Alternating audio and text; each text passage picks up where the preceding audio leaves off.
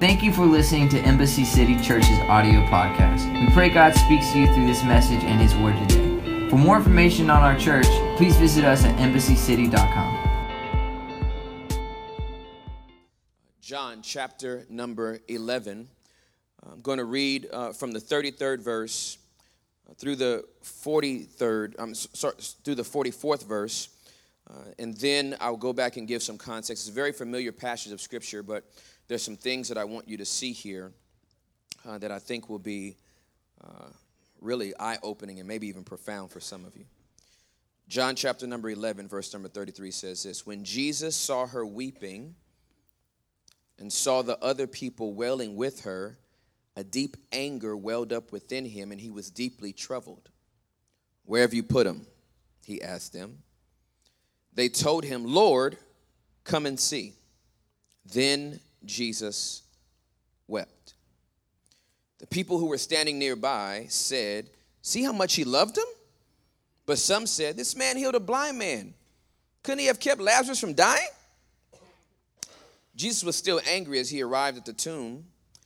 A cave with a stone rolled across its entrance. "Roll the stone aside," Jesus told them. But Martha, the dead man's sister, protested. "Lord, he has been dead for 4 days. The smell will be terrible." Jesus responded, "Didn't I tell you that you would see God's glory if you believe?" So they rolled the stone aside.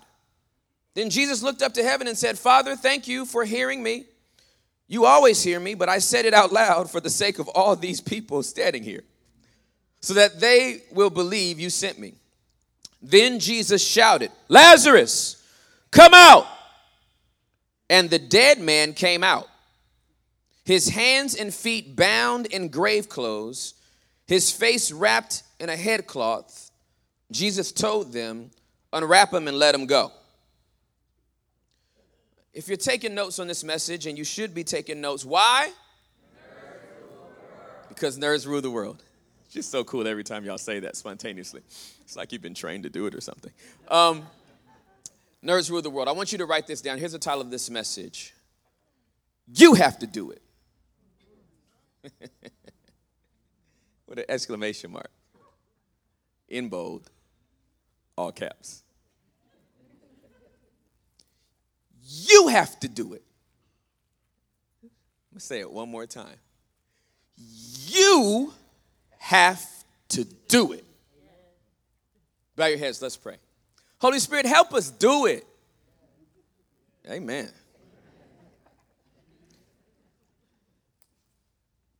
Let me read you John 11 from the first verse, 1 through 4, and then 11 through 14. I want you to have a context to what is going on here. A man named Lazarus was sick. He lived in Bethany with his sisters, Mary and Martha. This is the Mary who later poured the expensive perfume on the Lord's feet and wiped them with her hair. Her brother Lazarus was sick. So the two sisters sent a message to Jesus telling him, "Lord, your dear friend is very sick." But when Jesus heard about it, he said, "Lazarus' sickness is not unto death. No, it happened for the glory of God, so that the Son of God will receive glory from this." Verse number 11. Then he said, "Our friend Lazarus has fallen asleep, but now I will go and wake him." The disciples said, "Lord, if he is sleeping, he will soon get better."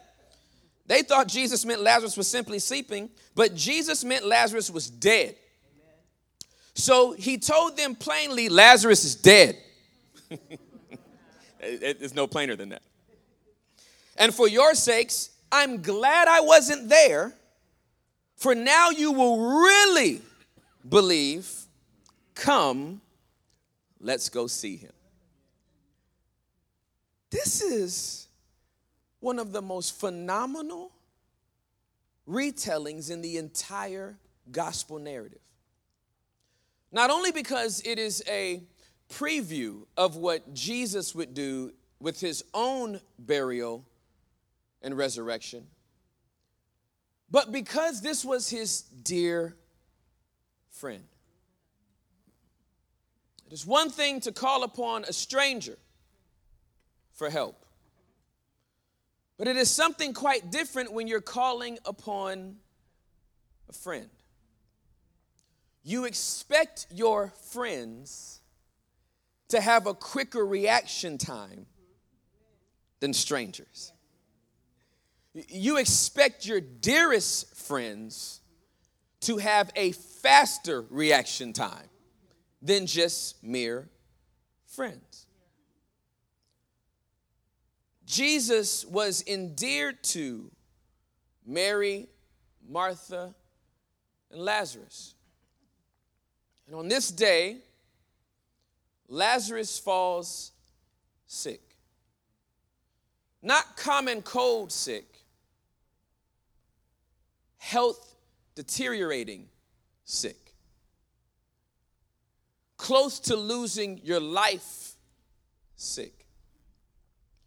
And Jesus hears about this type of message coming from Mary and Martha with the urgency of the messenger relaying from Mary and Martha to Jesus how serious the situation is. And upon Jesus hearing about how serious this situation is, he says, I'm glad this is happening. I'm sorry, what? Your friend Lazarus is sick. And not just common cold sick, he is sick unto death. Jesus' response, this is going to be great. It takes 2 days to get to where Lazarus is going to be. Jesus waits 2 days after hearing this message to even start that way. Now I want you to imagine, has anybody ever called on Jesus? Anybody besides me ever called on? You called upon the name. The name that is above all names. That at the name of Jesus, every knee shall bow and every tongue shall confess. Things in heaven, in earth, and things below the earth.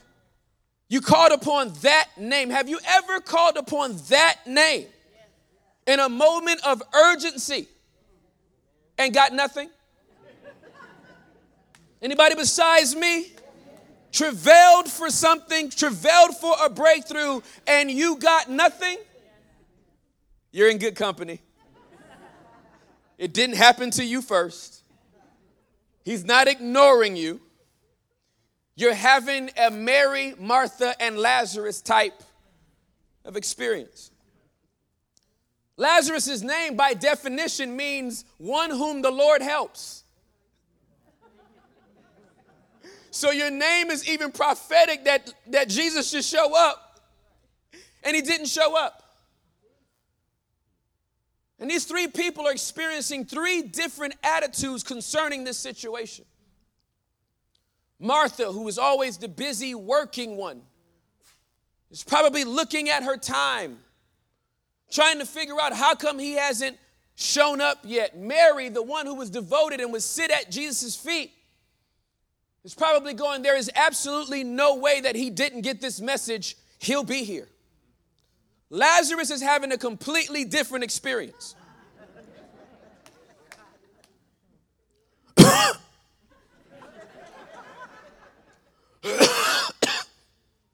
Did you call him? We called him, Lazarus. He's on his way. Okay. All right. He'll be here. He's faithful.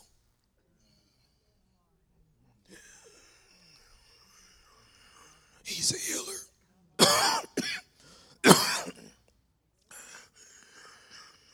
I've seen him do it before.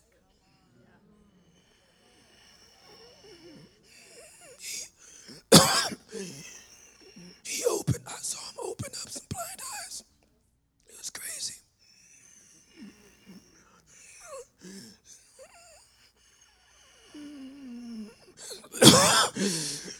The lepers, you remember the lepers?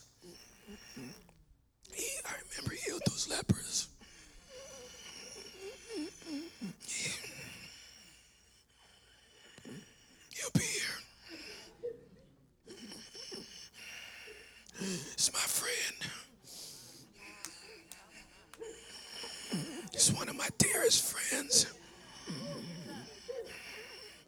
And I know he's not going to leave me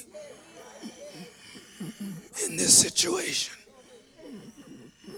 Do you know what my name means? My name means my name means the one whom the Lord helps. So he has to be coming. He's not going to ignore me. He's going to show up. This is Lazarus' narrative. This is what he believes while he's still dying.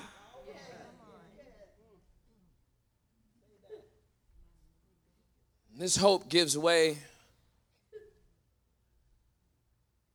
to some anxiety. This anxiety perhaps gives way to some doubt. Lazarus still believing God.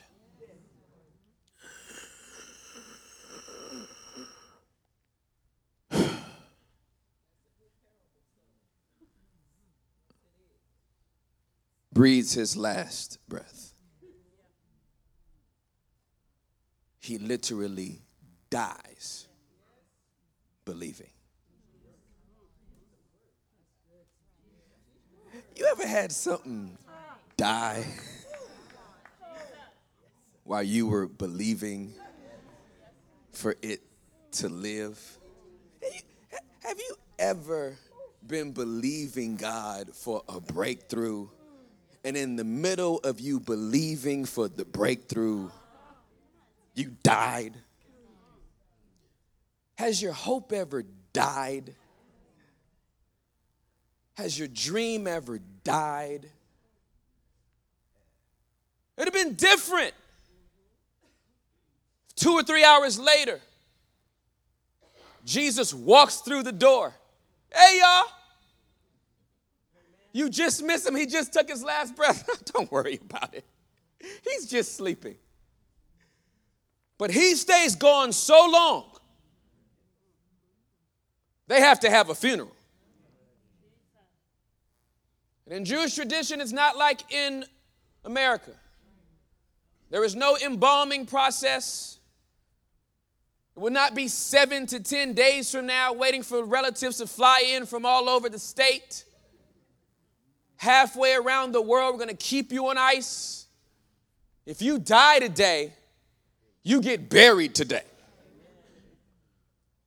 So it's not just that he died. It's that I have now gone through the process of burying him.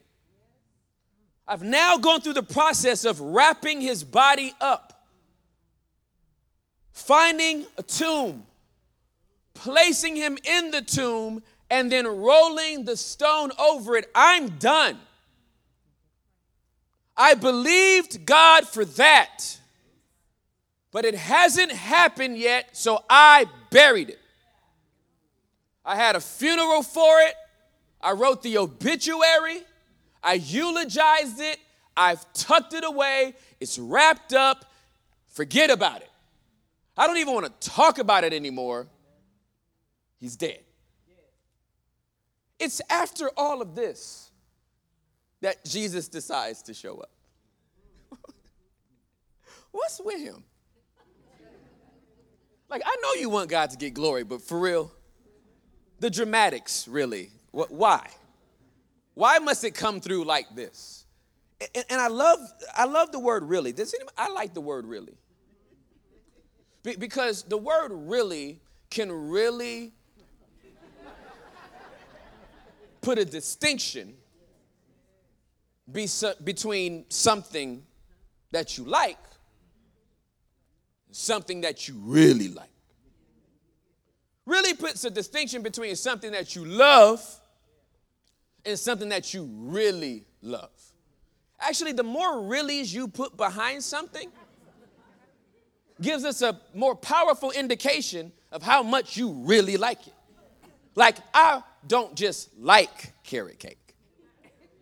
I really, really, really, really, really, really, really like carrot cake. Jesus says something that is profound here. He said, I did this for a reason. Because I want them to really believe. Oh! If I start preaching today, it's just because what had happened was this sermon is so good. I know you believe, but I want you to really believe. See, I know I've done some miracles for you, and I know that you have a faith, but I want you to really have some faith. I know that you trust me, but I want you to really trust me. And I know that you love me, but I want you to really love me. I know that you'll die for me, but I want you to be certain that you will really die for me. And the only way I know how to do that is to show up late for some stuff that you wanted me to show up early to.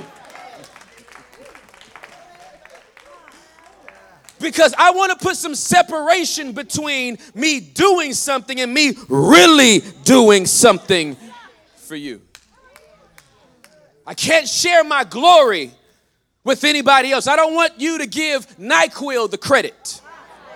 Theraflu won't get the credit. Your home recipe, your hot toddy recipe won't get the credit for what happened in Lazarus's body. I'm going to make sure he's dead. And 4 days mean he's going to be really, really, really, really. Sometimes God just has to make sure you really, really, really, really buried it before he really, really, really, really resurrects it.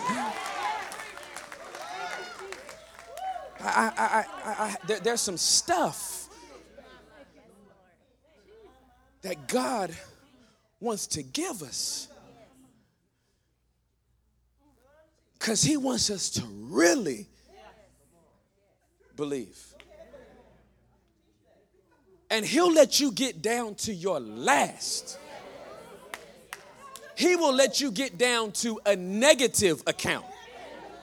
He will let you get down to the end of your mind before he decides to step in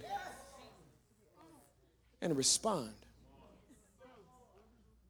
Waiting for him to show up. Show up, Jesus. Breakthrough, Jesus. I came to corporate prayer, Jesus. I got on the 5 a.m. call, Jesus. There's 22 people on Facebook always praying live, Jesus. I've been on all of them. I need you to come through. He comes through casually. 4 days later.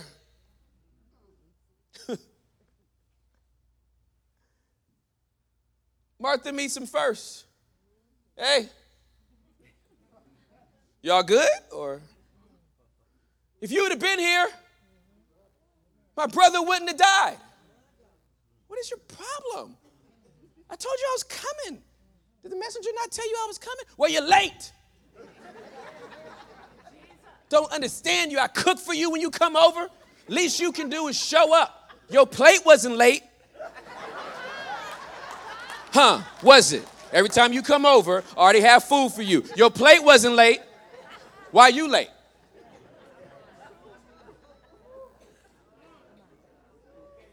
Moves past Martha to Mary. Mary's like, dude, I love you. Like, it doesn't even matter. Okay? I love you. So I wanted you to come through. You didn't.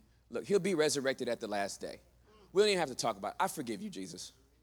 You know, sometimes you inconvenience me.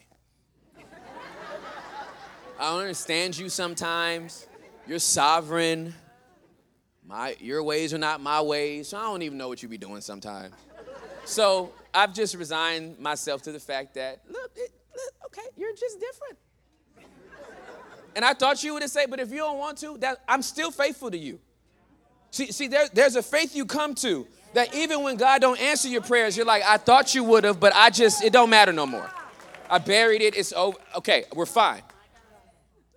Jesus comes in and he starts messing with them. Because Jesus shows up to this situation,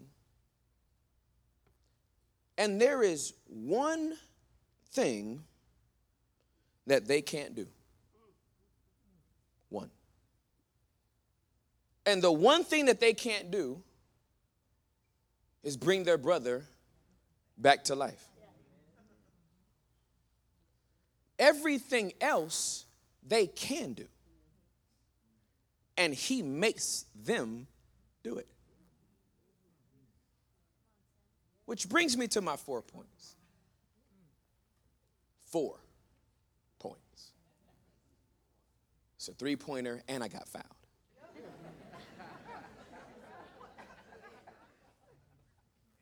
Point number 1, write this down. You have to locate it. John 11:34, Jesus asked this question, where have you put him? He asked them. They told him, Lord, come and see. See, they want a miraculous performance by Jesus, but here's what Jesus is saying. I'm going to show up, but I'm only showing up to do the one thing you can't do. Everything else that you can do, you will do. Because I'm not showing up to be someone that has to do everything in your life. You have some responsibilities. I told you I was coming.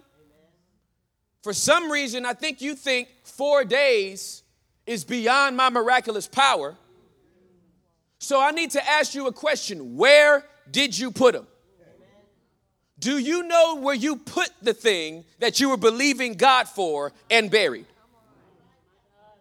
He says, I want you to locate it. Take me to where that is. I'm not walking straight to it. I'm having a confrontation with you first, and I want you to take me to where you buried it. He said, here, Lord, come and see. Point number 2, write this down. You have to expose it. Oh, this is so good. Roll away the stone, Jesus told them. But Martha, the dead man's sister, protested, Lord, he has been dead for 4 days. The smell will be terrible. Here's what he says. You need to locate it because you can do that. You can find him. You buried him. You find him. He said, and you have to expose it. See, you cannot receive a breakthrough unless you're willing to expose the thing you buried.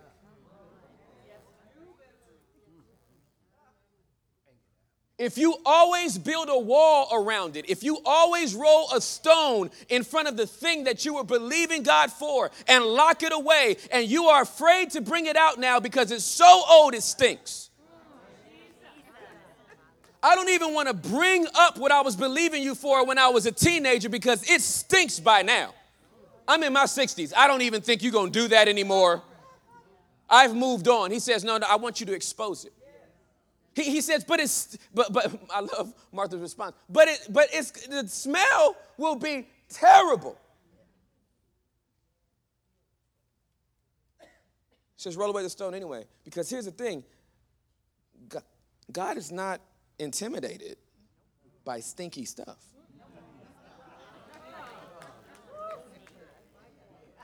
I don't know if you know this or not, but God's not intimidated by stinky stuff. Let's go deeper. He's not intimidated by rotting stuff. He is not intimidated by decaying stuff. I was going to be a homicide detective, so a 4-day-old dead body has already gone through the stages of rigor mortis. The body has already congealed. The blood has already congealed in the body. Things are already starting to decompose. The parasites that live in your gut, that stay active because you are alive, come to life more when you are dead. So it doesn't need any contact with the outside elements for it to start the decaying process. those little parasites, those little bugs in your gut, get to work. They start producing gases, the same gases that you have when you're alive. I don't know if you know this or not, but those are not yours.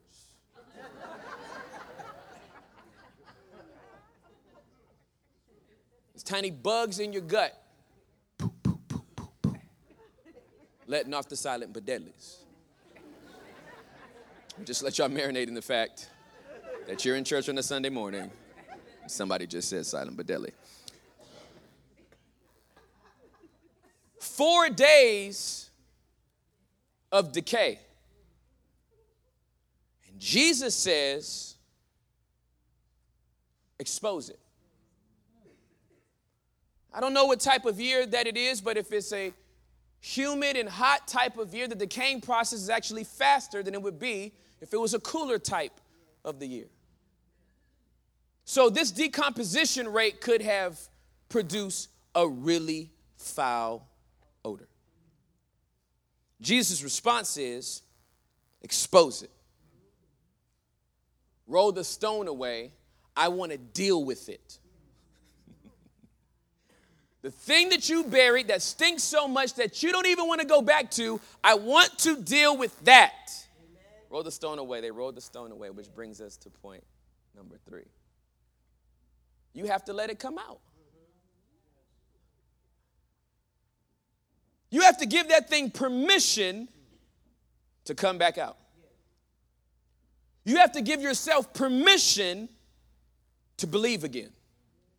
You have to give yourself permission to dream again. You have to let it come out. See, here's the thing that's amazing to me. Jesus says 3 words to Lazarus. Lazarus, come out. Now, let me tell you how specific and powerful Jesus' command is. If you think Lazarus was the only person named Lazarus, you are sadly mistaken. If you think Lazarus was the only dead person named Lazarus during this time, you are sadly mistaken. He says, Lazarus, come out. And Lazarus, who has been dead for 4 days and decaying for 4 days. You ever heard somebody say, you smell like death? Hopefully you haven't, but if you have, they're trying to convey what you might smell like if you were dead, but you're alive, so you're nowhere near it. 4 days of death. Here's the thing that's amazing to me about this particular portion. Lazarus is dead, and he's bound up in grave clothes, right? I want you to see this visual. Jesus says 3 words. Lazarus, come out. He is now alive, but he's still bound. He's still wrapped up. He still has all the grave clothes around him. It's amazing to me how critical believers are when they find another believer in this Lazarus stage. Because we expect when Jesus revives us to smell good and look good all at the same time that he said come out. But you can actually have a revival and still smell like death. I'm going to take my time here. You can actually have a revival and still have on grave clothes. You can actually have a revival and still have a smell about you that doesn't indicate that you've been with Jesus. Because probably you haven't in a while, but you heard him. Lazarus gets up. I don't know how he gets out. I don't even know if he hops out. I don't even know how he got off the slab. I don't know if it was one of those, indentures where he was just tucked into and he had to roll out. They would traditionally put a death napkin over your face. He's bound, so he doesn't have time to do that. And we know he doesn't have time to do that because of the 4th point that I'll get to in a minute. So Lazarus This is a sign of someone who's obedient to Jesus' command. That they do not use their bandages as an excuse to stay where they are. They do not use who bound them up, who wrapped them up, who tied them up as an excuse to stay put up. They said, I don't care how much wrappings are around me. The master has called me, and any way I can, I'm going to get to him. He comes out stinking. Do you know how much has to happen to get a man who's been dead for 4 days to just wake up? This is more than just your heart starts beating again. All of those bugs in your gut go, oh, what?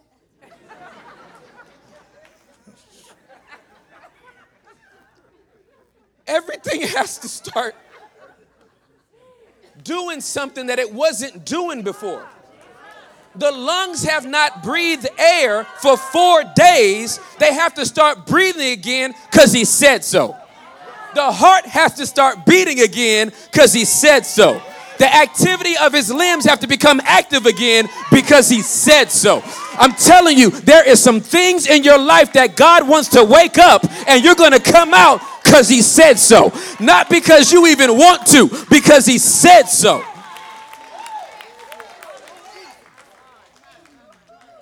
You are coming out because he said so. Well, I don't feel like it. I've been here too long. Come out because he said so. Your marriage is going to live again because he said so.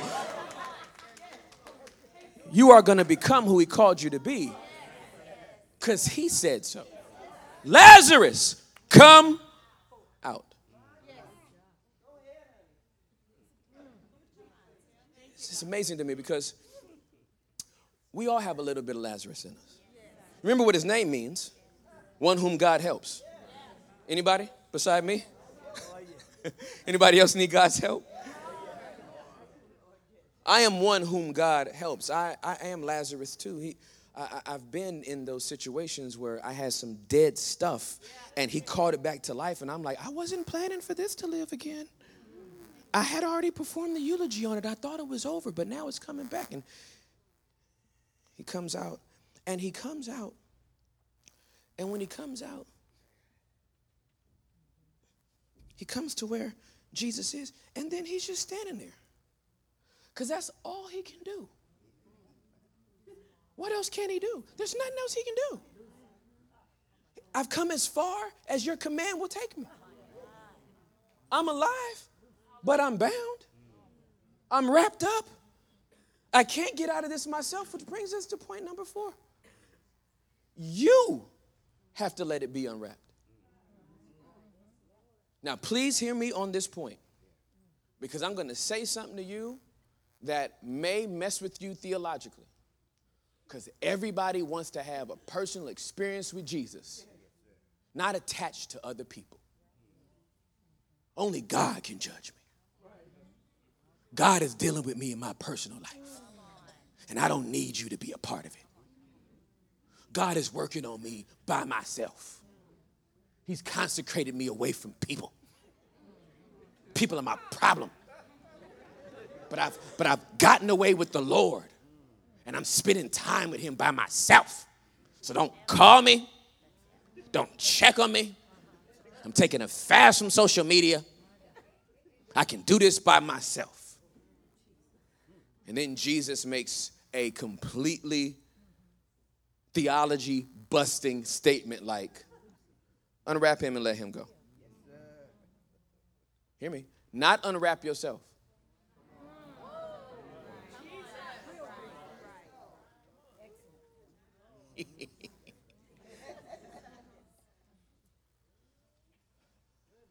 Hey, I don't know if it's the same people that wrapped you up that's going to unwrap you, or if it's going to be a different set of people that's going to come and unwrap you. But I've done my part. I came to do the only thing you couldn't do, which is resurrection. Everything else, You have to do it. Would you all want to wrap him and let him go, please? You have to give people permission to help you come out of bondage. I know you don't want to hear this. You have to give people permission to help you come out of your pain. You have to give people permission to unwrap you from a grudge and from bitterness and from low self-esteem and from insecurities and from spirits of rejection. You have to give people permission to hold you accountable. Or else you'll just be hopping around in life, giving a testimony that I'm free, when in reality, you are alive. But if my mother will excuse my English, you ain't free.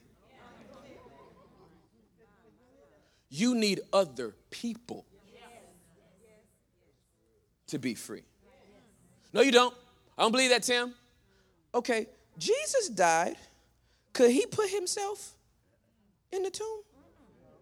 Could he even take himself off the cross? Somebody had to help him. Jesus even had help. No, he's not. He's Jesus. You see how bad theology is when you make it a me-centric gospel? I'm going to get my own breakthrough. I'm going into the enemy's camp by myself. No help. I'm taking back everything he stole from me. No, the truth of the matter is you need help. Here's what I love about this story. Jesus only shows up to do one thing. Everything else that they can do, he makes them do. Because you have to, thank you, Holy Spirit, you have to play a part in your own healing. You have to play a part in your own deliverance. You have to play a part in your own breakthrough. God, my finances are dead. I need a breakthrough. He comes through with the breakthrough because that's what you couldn't do. Here's what he says now. Please pay your bills on time. Be a good steward. Put some money in savings and don't get put in this situation again. You have to do something. God, please save my marriage. I messed it up. Okay, I'm going to restore your marriage. Stop cheating.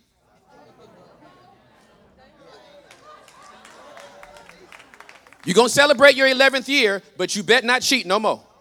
Because if you die again, I may just leave you there. You have to do it. See, we're always believing God to come in and do something, not knowing that there's some stuff we have to do too. See, this is that good old grow up and become a disciple type message. This is not that I'm a victim, please come save me, Jesus message. You locate it, you expose it. What's some other 2 points? Come on, nerds. Huh? Let it come out. What's the fourth one? Let it come out. Come on, that's what I'm talking about. Give yourselves a hand. That's how you take notes. Pop quizzes happen all the time. You have to do it. And here's the thing. You can. I can't go back to that place. Yes, you can. I can't expose it. I'll be embarrassed. Yeah, it stinks. Yes, you can. I can't come out. I'm bound up. Hop. Roll over. Stop, drop, roll. Get up. Scoot. Do the worm. Do something. Get out. Let somebody help you. No, I can't let anybody help me because I've been hurt before. Stop. Everybody in the whole world won't hurt you. I got rejected. I got betrayed by my friend. Jesus did too. Hush. You're not getting out of this. Grow up. I need a friend. You do. I need a hug. We give them. I need a life. Come out. You have to do it. So do it. Locate it. Expose it. Come out of it. Let somebody unwrap it. Bow your heads and close your eyes.